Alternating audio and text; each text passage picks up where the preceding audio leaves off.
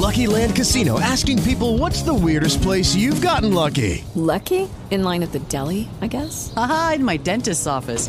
More than once, actually. Do I have to say? Yes, you do. In the car before my kids' PTA meeting. Really? Yes. Excuse me, what's the weirdest place you've gotten lucky? I never win and tell. Well, there you have it. You can get lucky anywhere, playing at LuckyLandSlots.com. Play for free right now. Are you feeling lucky? No purchase necessary. Void where prohibited by law. 18 plus. Terms and conditions apply. See website for details. Everyone, welcome to Kids A to Z with Dr. T. I am your host, Teresa Signorelli, and we are bringing you information about the 5 areas of child development, which includes physical, intellectual, social, emotional, and moral, so parents can empower their children to thrive. So today we have a Brains in Toyland segment, and it regards feeding development in children. And we're calling the segment Feeding 101, What the Baby Food Jars Don't Tell You. And we have Diane Barr, who is a speech-language pathologist and a pediatric feeding specialist, and she's here to share some really great information with us all. So welcome, Diane. And hi, you tell us, I'm here. Hi, will you tell us who you are and what you do? Okay. I'm a speech-language pathologist with about 35 years of experience. I have special training in feeding. I've been doing feeding therapy since 1983. I've authored 2 books, Oral Motor Assessment and Treatment, Ages and Stages, which is a textbook, and then the one that we're going to be referring to today called Nobody Ever Told Me or My Mother That, Everything from Bottles and Breathing to Healthy Speech Development. This is a book I wrote for professionals and especially for parents because I realized that parents do not have the information that we as feeding therapists have. I've taught undergraduate, graduate, continuing education, and parent education courses, and I'm also the co-owner of Ages and Stages, Resources for Feeding, Speech, and Mouth Function. At Ages and Stages, our mission is to provide the best possible feeding, speech, and mouth development information for parents, families, and professionals.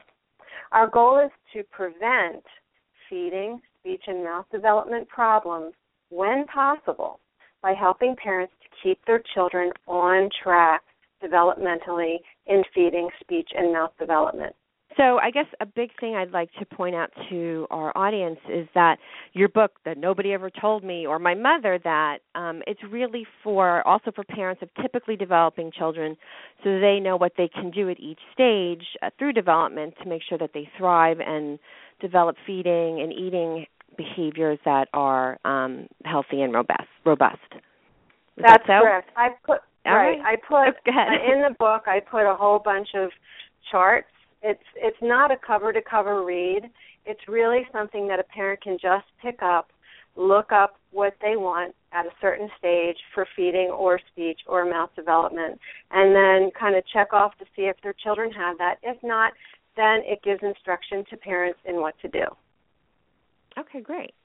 So I would imagine, especially new parents, have lots of questions. And so from a feeding perspective, what do you find is a common question that parents often ask about?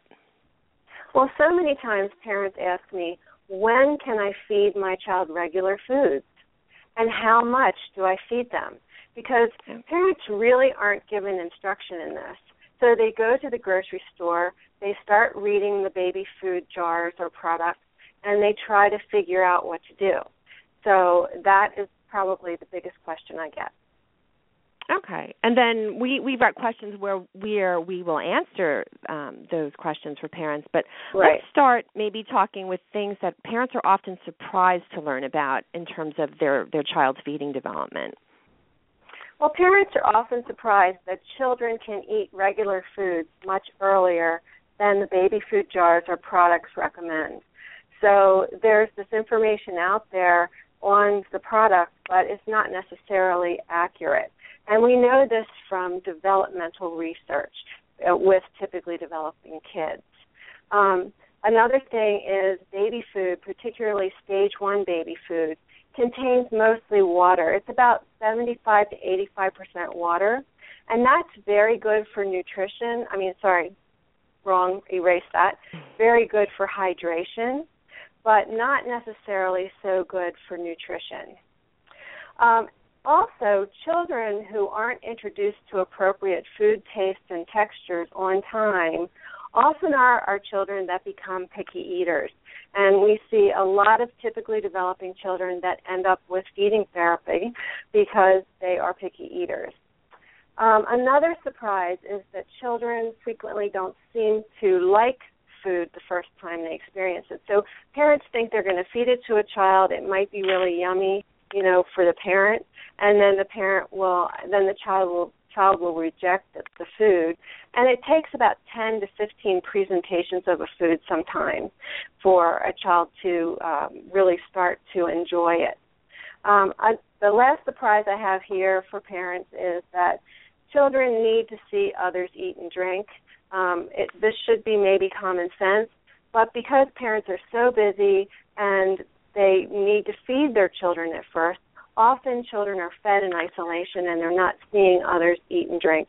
And children are modeling what we do, so they need to see that. Right. Okay. Oh, that's a really good one.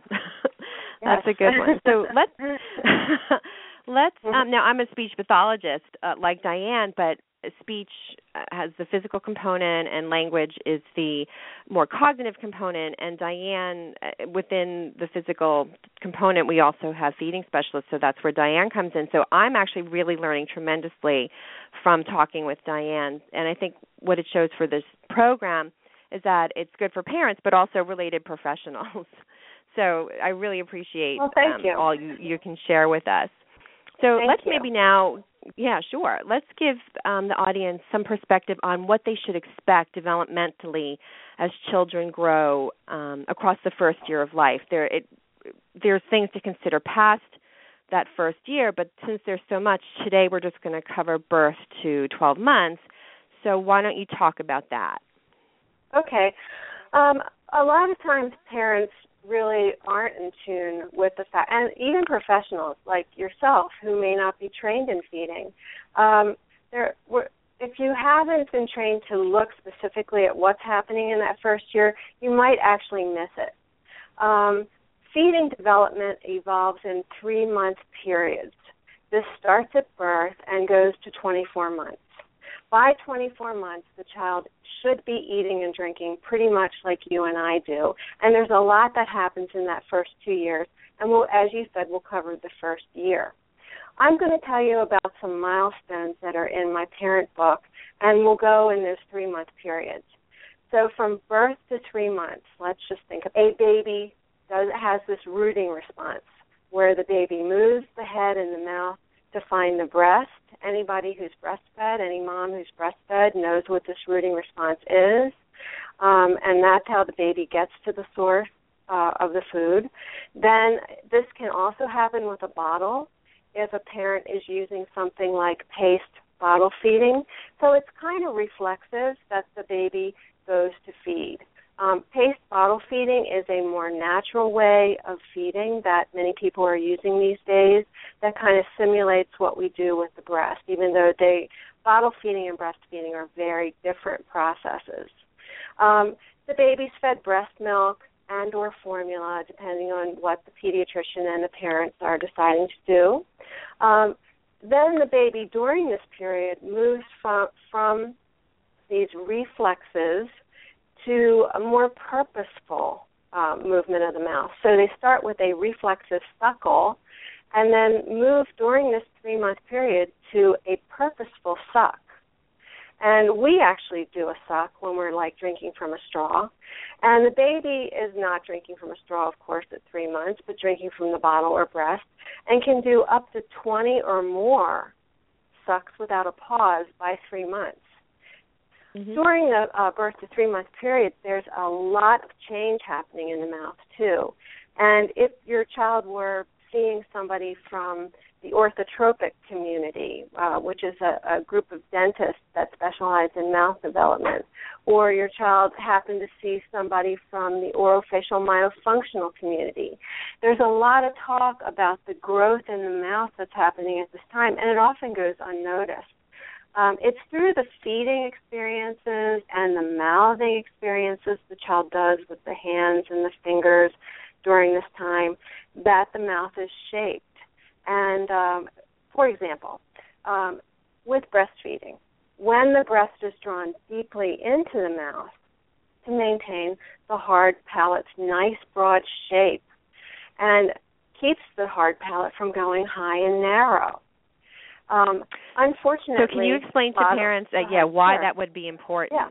Why we like that nice broad hard palate? If you just think about the hard palate is the roof of the mouth. Now, it's soft in a baby. So if the hard palate goes high and narrow, what's above the roof of the mouth? The nasal areas. If the hard palate goes high and narrow, which we often unfortunately see in many of our bottle-fed babies, where we don't keep the palate spread, and there are ways, we don't have time to get into it, there are ways for bottle-fed babies to keep the palate spread. But if the palate goes high and narrow, it goes into this nasal area, which changes the shape of the nasal area, makes it smaller and more difficult to breathe through the nose. These are often children who end up in orthodontic work later on, and they, you've heard about palatal expansion. They're the ones that often need to have their palate spread. And this is happening in that first 3 months. So that's one reason I wanted parents tuned in to their feeding methods during that time. Right. Okay. So then how about that 3 to 6 month period? Okay. During the 3 to 6 month period, you see less of the reflexes. The child is gaining more control over feeding, so you see less of the rooting. And the baby actually develops something called a three-dimensional suck, which is more mature, more like what we use.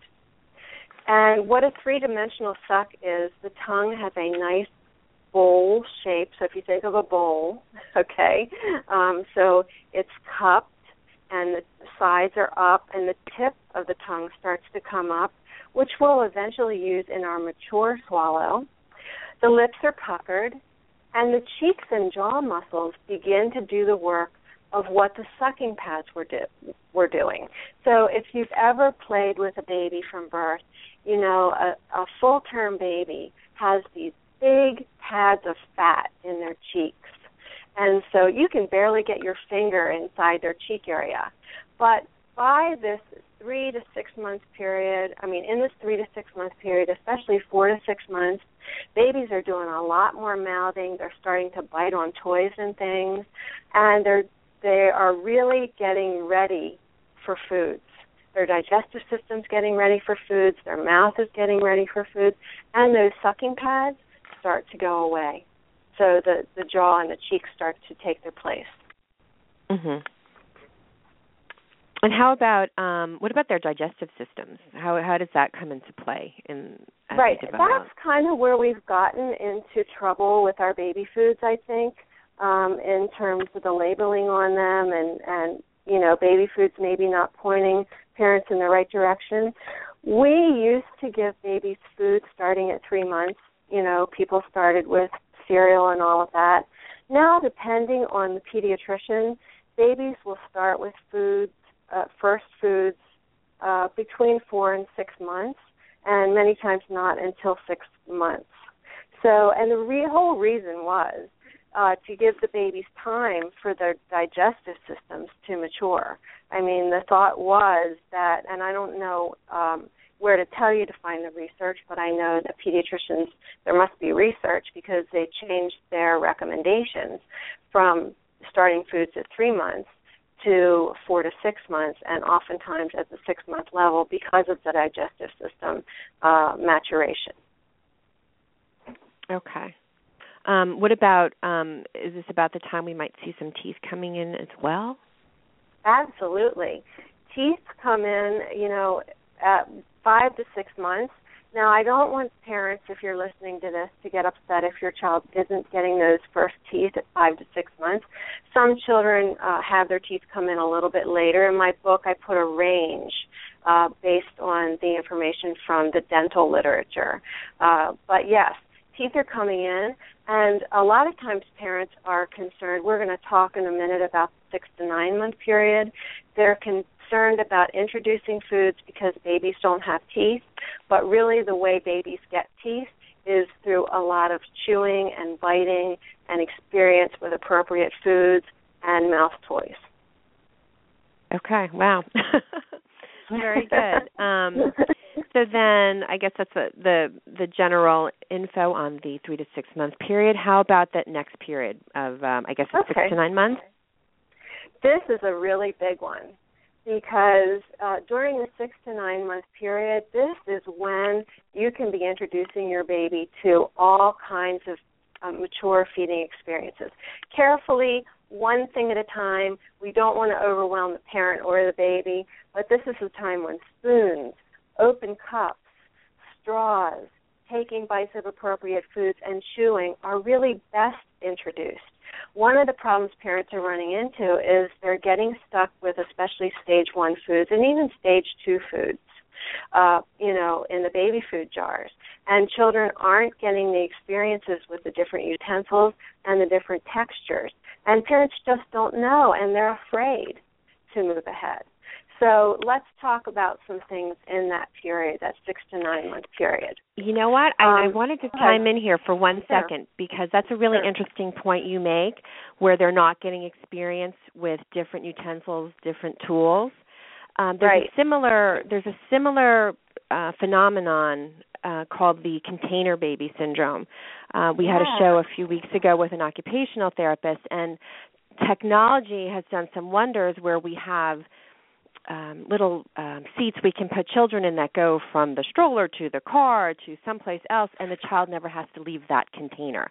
So they're always in a container, and that has an influence on their development. So they're not sitting in different positions and having their body and gravity work against their muscles in different ways and being with different people. So I'm just seeing a parallel now on a different part of motor development because feeding is a motor development too, like the occupational therapy issues or those fine motor and general muscle issues. So I'm just seeing a parallel, and part of what we want to do on the show is make connections between all these different areas of development. So yes, get them using different utensils, sitting in different positions and such. But and the thing is, go ahead. If they don't have good body development, they're not going to get good mouth development. I mean, that's also based on research. You have to have good movement patterns in the trunk and the shoulder girdle and the hips and all of that. And you're not going to get that if a child is constantly in what we call flexion, sitting in, those kinds of seats. So absolutely. Okay, great.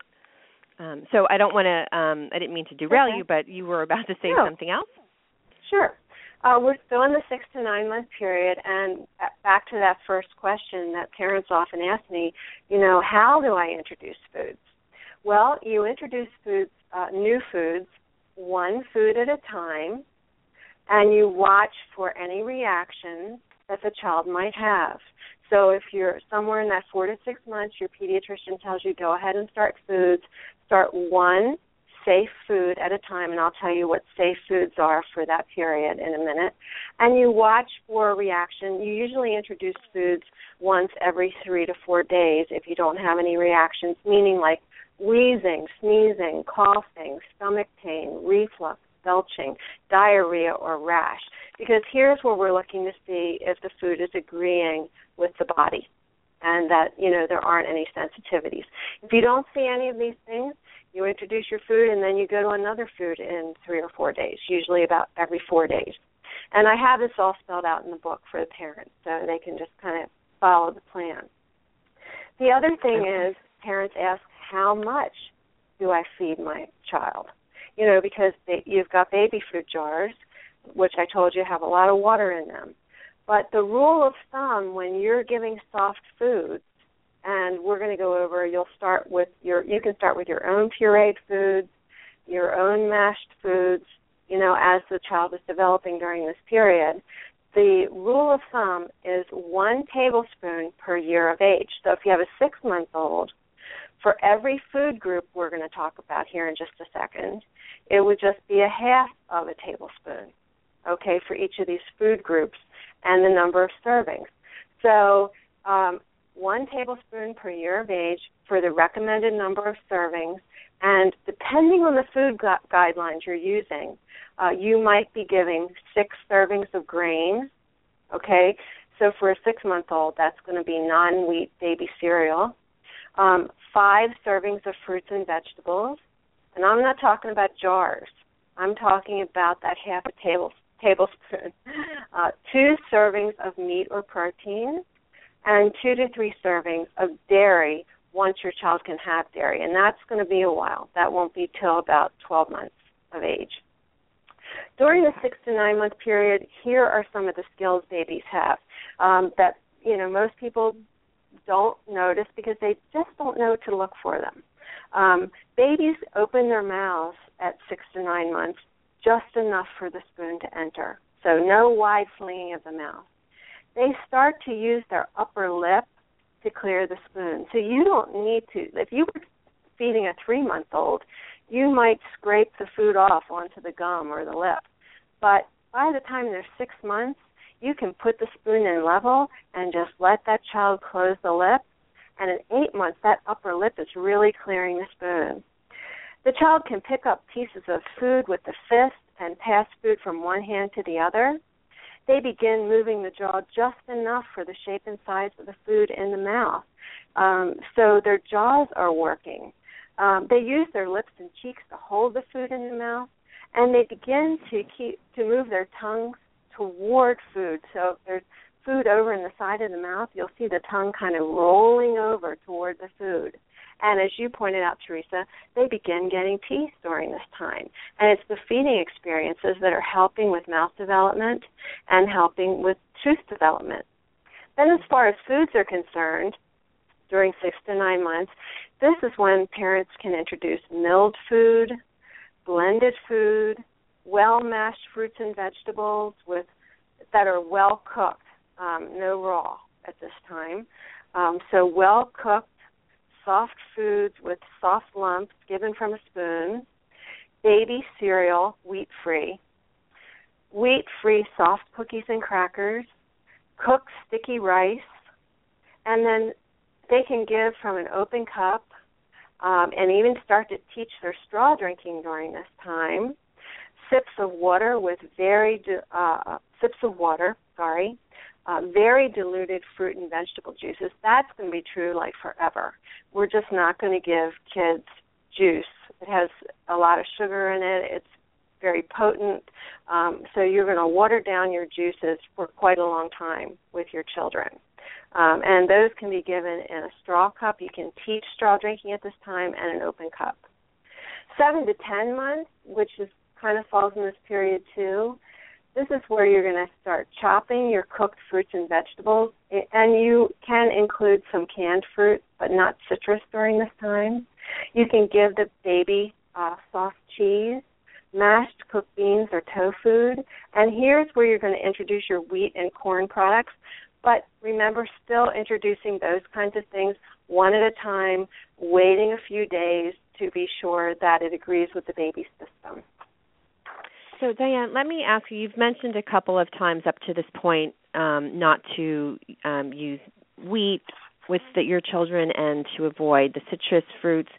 Can you talk a little bit about the rationale behind that? This comes from pediatrics. So when you look at my book, it has over 500 references. What I did was I went into the literature and I took from the pediatric literature what was recommended in terms of when to introduce the food.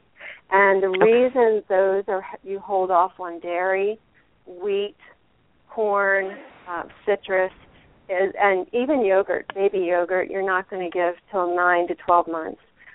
It's because of the digestive system, what I understand from the it's because the digestive system needs to mature for those things to be ready for them. Okay, great. That's it's like helpful to know. Shellfish. You're not going to give them shellfish either. Right.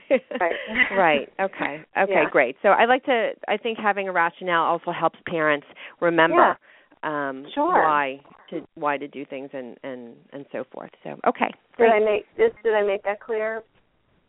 Yeah, I think so, and I think we could perhaps encourage parents if they do have concerns and questions about wheat products and citrus products, et cetera, that their pediatricians are probably the best source to go to first for information. Yeah, let's say that right up front.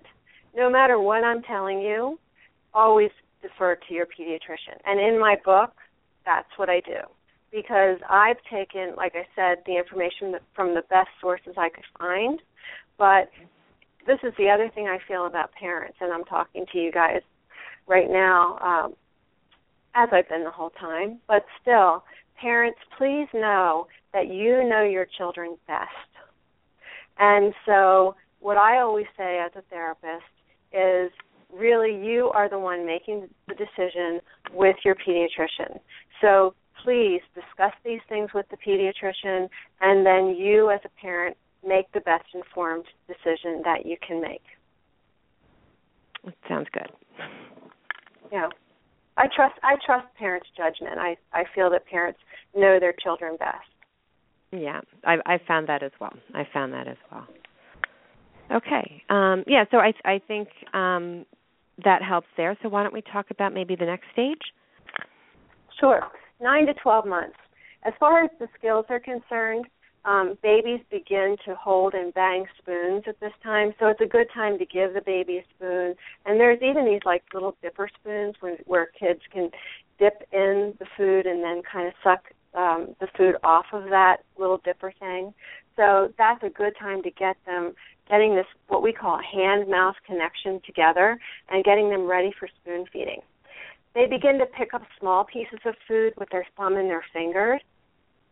If the baby puts in a soft cookie, not a hard cookie, so many teething biscuits are hard cookies, whereas your arrowroot cookie is a soft cookie. Mums are soft, but they're not really cookies that you can bite into. So as children can have wheat products, for example, during this time, the child can have a soft cracker, a soft cookie. The child can bite into it, and then they tend to break that cookie off with their hands. So they bite, they hold on to it, and they break it off. They begin to move their jaw in what we call an increasingly mature manner to match the shape and size of the food in the mouth even better than they did before. And 9 to 12-month-old kids can drink from a straw cup. Here's another problem. When you read about the utensils in the grocery store, you'll pick up a straw cup. It looks like the right size for your 9 to 12-month-old. They're now making them smaller, but the age on the straw cup packaging will say 2 years. Well, if you've taught your child to drink from a straw and you're using a straw cup at this point, then use your judgment and get the right size straw cup, because we aren't going to talk about sippy cups today, but I think maybe in the future we will at another time if Teresa invites me back. But I much prefer straw cup and open cup experiences with the open cup held by the adult. So a child can do all of that at this time. Yeah, so preferring, you said straw cups and open. Yep. You said you prefer straw cups and open cups to sippy cups. Exactly. And open cups, you're not just going to hand the child an open cup. Starting at 6 months, and I have it all described in my book, exactly how to do it. But starting at 6 months, you're just going to be giving the child experience drinking from an open cup by you holding the cup and giving them a sip at a time. But by 9 to 12 months, you'll be able to hold the open cup with the child. That's a cup with no lid. And then the child will drink swallow after swallow just like you do. And it's during that 12-month to 24-month period when they really can learn to manage the open cups on their own. But straw cups are a nice non-spill way for a child to have a cup during this period and learn to be using it independently, instead of a sippy cup. Okay, so I just wanted to clarify and then comment. So we prefer straw cups and open cups over sippy cups. And you talked about the 12 to 24-month period and talking about sippy cups at a later show. That we would love for you to come back and talk to us about that next period of development and go in a little more to sippy cups, which I'm not a fan of either. Okay. So, and just for the parents, just so you don't think, we're coming down on sippy cups, it's really the dental community that has helped us to see that sippy cups leave liquid lying around in the mouth. And as this group of dentists, they're called orthotropic dental professionals, as they really start looking at mouth development, we're seeing that spout in the mouth inhibits a mature swallowing pattern. I mean, there are a lot of reasons not to use a sippy cup. We can go into it another time. Oh, and another So would time you like too, go ahead. Oh, just one more thing, because I think of them together. Pacifiers. Yes, that's something we haven't addressed. Yeah, so maybe we could put that all together for another show, passies and sippy cups and all that fun stuff. Well, because as a feeding therapist, I wasn't crazy about pacifiers for a long time, but there are good uses for pacifiers in the birth to 6-month period, and as long as the parents are following the guidelines, we can talk about that another time. The biggest problem with long-term pacifier use is in the research literature. It's been connected to ear infections. So that would be great to talk about later. Let's just get through the 9 to 12 months. What you can give your child, in terms of foods during the 9 to 12 month period. You can give your child soft, cut up, cooked, and raw foods. Soft is the key word here. While slowly introducing citrus, you can give your child between 9 and 12 months cooked fruit and vegetable strips, soft chopped meats. Okay, those are things like stewed chicken, casseroles with noodles, pasta, and rice. I mean, you see there's a lot, by 12 months a child can be eating. Bread, toast, crackers, dry cereal. It's funny that Cheerios have been used as a first food. I don't think they're such a good first food at all. I think they can be a choking risk because they don't melt down easily. But in the 9 to 12 month period, they're fine. They're perfect. Soft cheese strips, cottage cheese, and your baby yogurt comes in during this period. During the first year that we've just talked about, always remember the baby's jaw, lips, and tongue are growing and changing significantly. You may not notice it because you're with your child every day. And much of the growth is really facilitated. I don't want to, put a lot of pressure on the parents listening, but it's really facilitated by what the parents doing every day by offering good feeding experiences and good mouthing experiences with appropriate toys. And that's a whole other topic. So let's see, just to summarize here, many feeding skills are developed in that 6 to 12 month period. And many children aren't getting exposed to those feeding skills because parents just don't know. I mean, I'm not blaming parents. They just don't know. They just don't have the information. And then we end up with our picky eaters, which I've seen a lot. I'm not saying this is the complete reason, but you can imagine. If you haven't been exposed to different food tastes and textures, wouldn't you be a picky eater? And then feeding development continues to go on until 24 months. And by that time, birth to 24 months is considered the critical learning period for feeding. And a lot of people don't know that by 24 months, a child can handle an open cup just like you or me, and they should be able to eat just like you or me by that time. Yeah, that's super, and these again are all things that you address in your book. So if we've answered some questions and we've created probably more, but you have a wonderful you have a wonderful reference that they can go to right now if they need it. And right. Like I mean, if they want to know about sippy cups and pacifiers, it's all in the book. Right. Yeah. And so, okay, good. So then let's roll along and talking about maybe some trouble we might see developmentally. So parents might know that there's that's something up. What are some common problems we might see? Well, the biggest problem is what I've said so far is parents just aren't sure when and how to introduce spoon feeding, cup drinking, straw drinking and the different food textures and tastes. I mean, they're afraid because of choking. And choking is a real issue. We have an article on our site. We have lots of free information on our site, but one of the articles we have is about the incidence of choking. So parents, you have a real fear about those things, and you need good guidance when you're introducing these activities. The other one is that parents, again, just don't know when to introduce the food textures and tastes. I might be repeating myself. So those are two things. And then the other common problem is this picky or selective eating issue that seems to come up, because a lot of kids are fed stage 1, stage 2 baby foods, through the first year. And then they're only used to those textures, and they've only learned those skills in their mouth. And so, and that's, if you've ever eaten stage 1 or stage 2 food, that is their habit then. And so you've kind of missed this period, 6 to 12 months, to introduce a lot of the textures and tastes. Okay, so what should parents do if they suspect that there's a problem with the development? Okay, well, if it's a minor problem, first thing you're going to do is talk to your pediatrician. And then you're going to refer to books like mine and look up the information. I mean, mine isn't the only one out there. I used a lot of other resources when I was writing mine.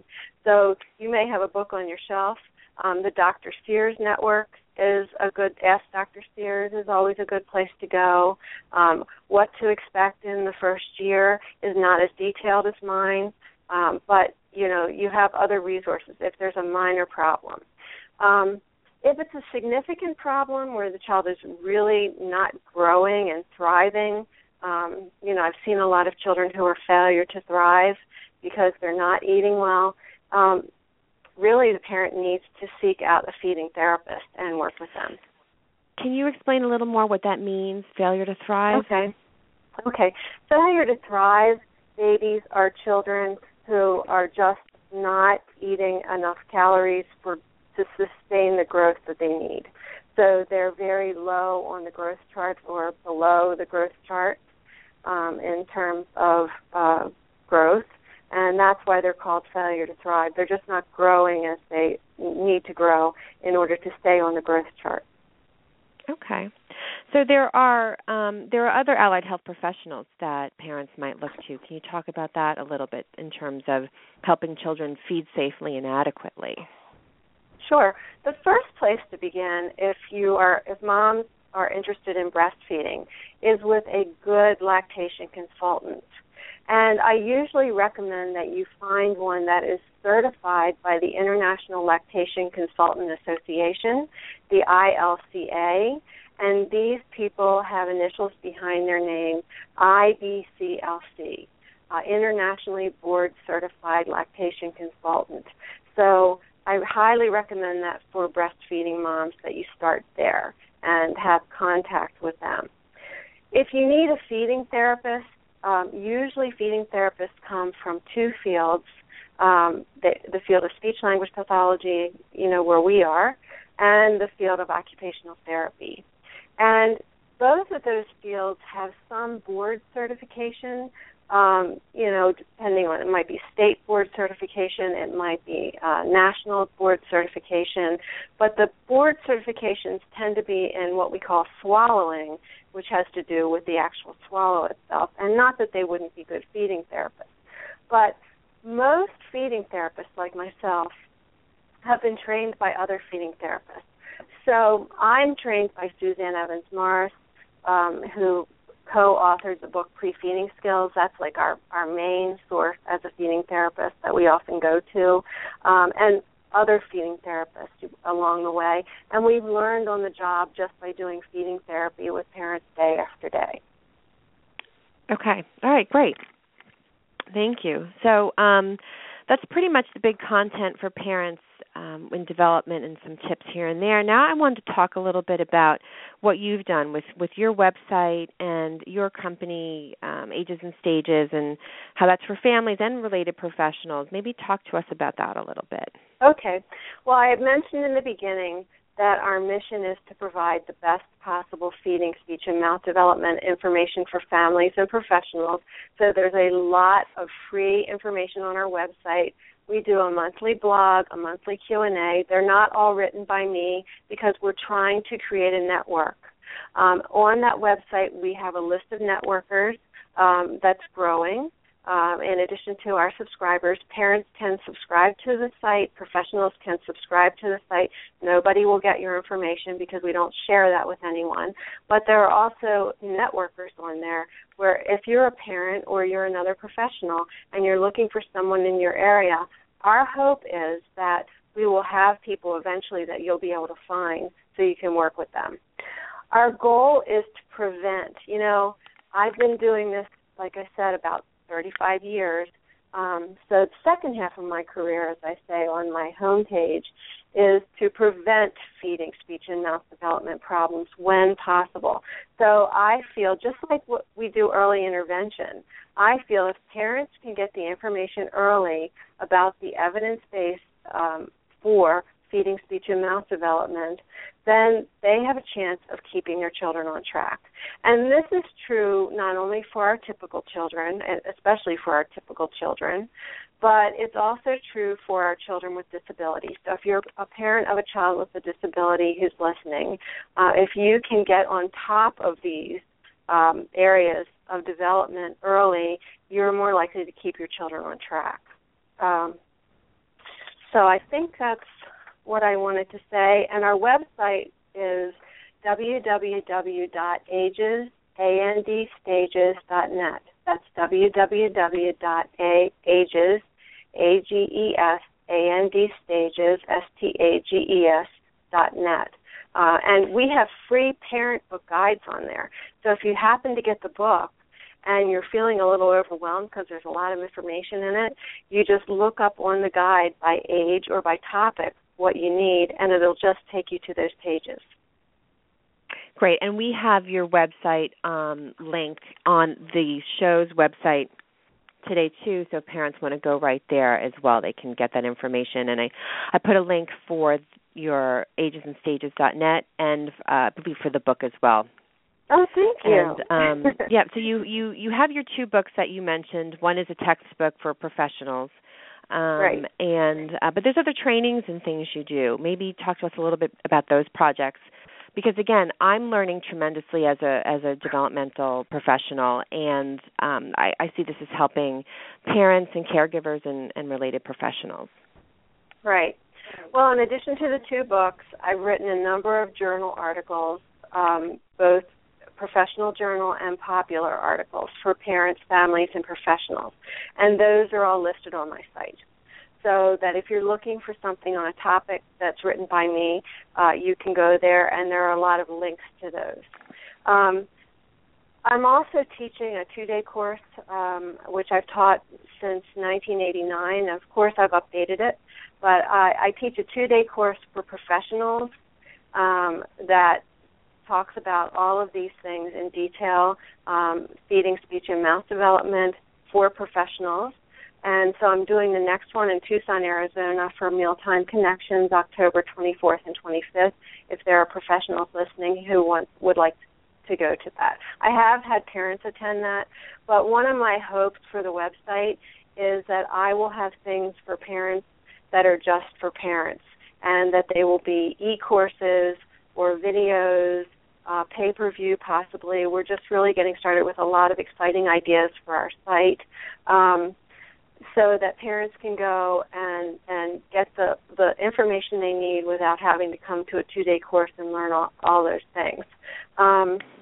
My current project is an e-course on the topic of newborn and infant mouth development, and that should be coming online within the next month, and that's entitled Everything You Need to Know About a Baby's Mouth for Good Feeding, Speech, and Mouth Development. And I've created it in such a way that parents can understand. While it has technical information, we're going to offer credits for professionals for that course. It's a 2.5-hour course. I've created it in such a way that parents will understand what I'm talking about. It has lots of videos It has lots of videos and audio, scripted audio that really explains everything. All right. Yeah, that's really super. That's really, really super. I look forward to actually listening to that myself. Thank you. Yeah. So, okay, so as we start to wrap up the show, I always like to have the guests talk about their top 5 fabulous facts for families. And so what are your fabulous facts for families to provide really safe and healthy and pleasant feeding experiences for their children? Right. I'll do that. I want to just say one thing before I say that. Thank you for having me on the show. And I want the parents and the professionals listening to know that I am just giving you my opinion based on the research I've done. So I don't want you to, this is not medical advice. Again, as I said before, parents need to talk to their pediatricians. I want to mention that again, just to reinforce that idea. So having said that, here are the 5 things that I put down. And you'll notice that it's a little, I'm repeating a little from, or summarizing a little from what we've discussed. Introduce one new food taste or texture at a time. And don't be concerned if your child doesn't like the food the first time he or she tastes it. It may take 10 to 15 presentations of a new food before a child begins to show interest in it. Now, if the child's really rejecting it, you're not going to go forward with that food, or you're seeing any kind of adverse reaction like a rash or something, of course you're not going to go forward with that food. You're going to talk to your pediatrician about that food, okay? But you and I, when we taste foods from different cultures, it takes us a number of tastes often in order to start liking that food. So just put yourself in that child's place. They're really moving into a different food culture from breast and bottle feeding when you're introducing foods. The next thing I wanted to mention is don't make negative comments or faces when you're feeding your child, if you can help it, because babies understand so much more than you think. I mean, when you look at the sign language research, for example, we know babies are communicating things much earlier than we ever thought they understood. And if the food tastes yummy, say something about that. And, you don't have to convince them. You don't have to sell them, but just be honest about the food. And hopefully you won't be making negative comments or faces because you won't be giving kids foods you wouldn't eat. Be a good role model and eat something with your child, even if it's just a little snack, with the baby. Children are great imitators. We have this research that we're reading about with regard to something called mirror neurons, where children imitate exactly what we do. So, let them see people eat. And give your child a good variety of foods so he or she doesn't get stuck in eating the same foods over and over again. I'll get a picky eater in therapy, which, a kid that will only eat, an older kid that will only eat chicken McNuggets and, French fries. And then when I look at what the family's eating, they're often eating a lot of fast foods. So be really, not that you can't give your kids fast foods, but really look at the variety as you're introducing, and look at the variety that you're eating as a family. You can make your own baby food, not gravy, baby food by grinding and storing foods that you had previously for dinner or whatever. So you can freeze them in ice cube trays or little containers, whatever. But you don't always have to go to extra effort to make your baby food if you're going to start that way. And be informed. This is my last comment. Be informed and introduce food taste, textures, and utensils on time, if possible. Keep your child on track in feeding development. And thank you for listening to what I have to say today. And thank you for sharing all your time and information, Diane. This is really informative.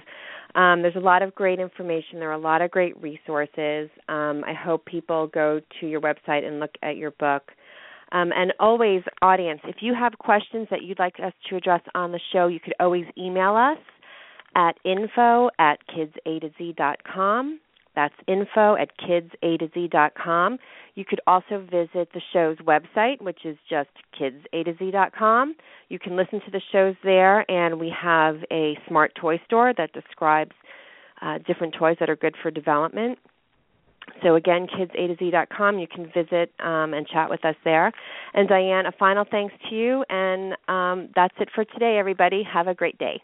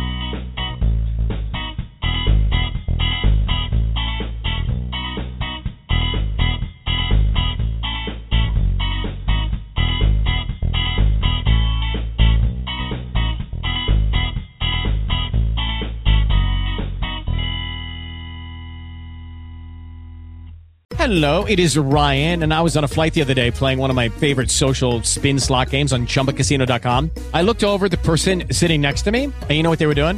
They were also playing Chumba Casino. Coincidence? I think not. Everybody's loving having fun with it. Chumba Casino is home to hundreds of casino-style games that you can play for free anytime, anywhere, even at 30,000 feet. So sign up now at ChumbaCasino.com to claim your free welcome bonus. That's ChumbaCasino.com and live the Chumba life. No purchase necessary. VGW. Void where prohibited by law. See terms and conditions. 18+. O'Reilly. You need parts? O'Reilly Auto Parts has parts. Need them fast? We've got fast. No matter what you need, we have thousands of professional parts people doing their part to make sure you have it. Product availability. Just one part that makes O'Reilly stand apart. The professional parts people. O'Reilly Auto Parts.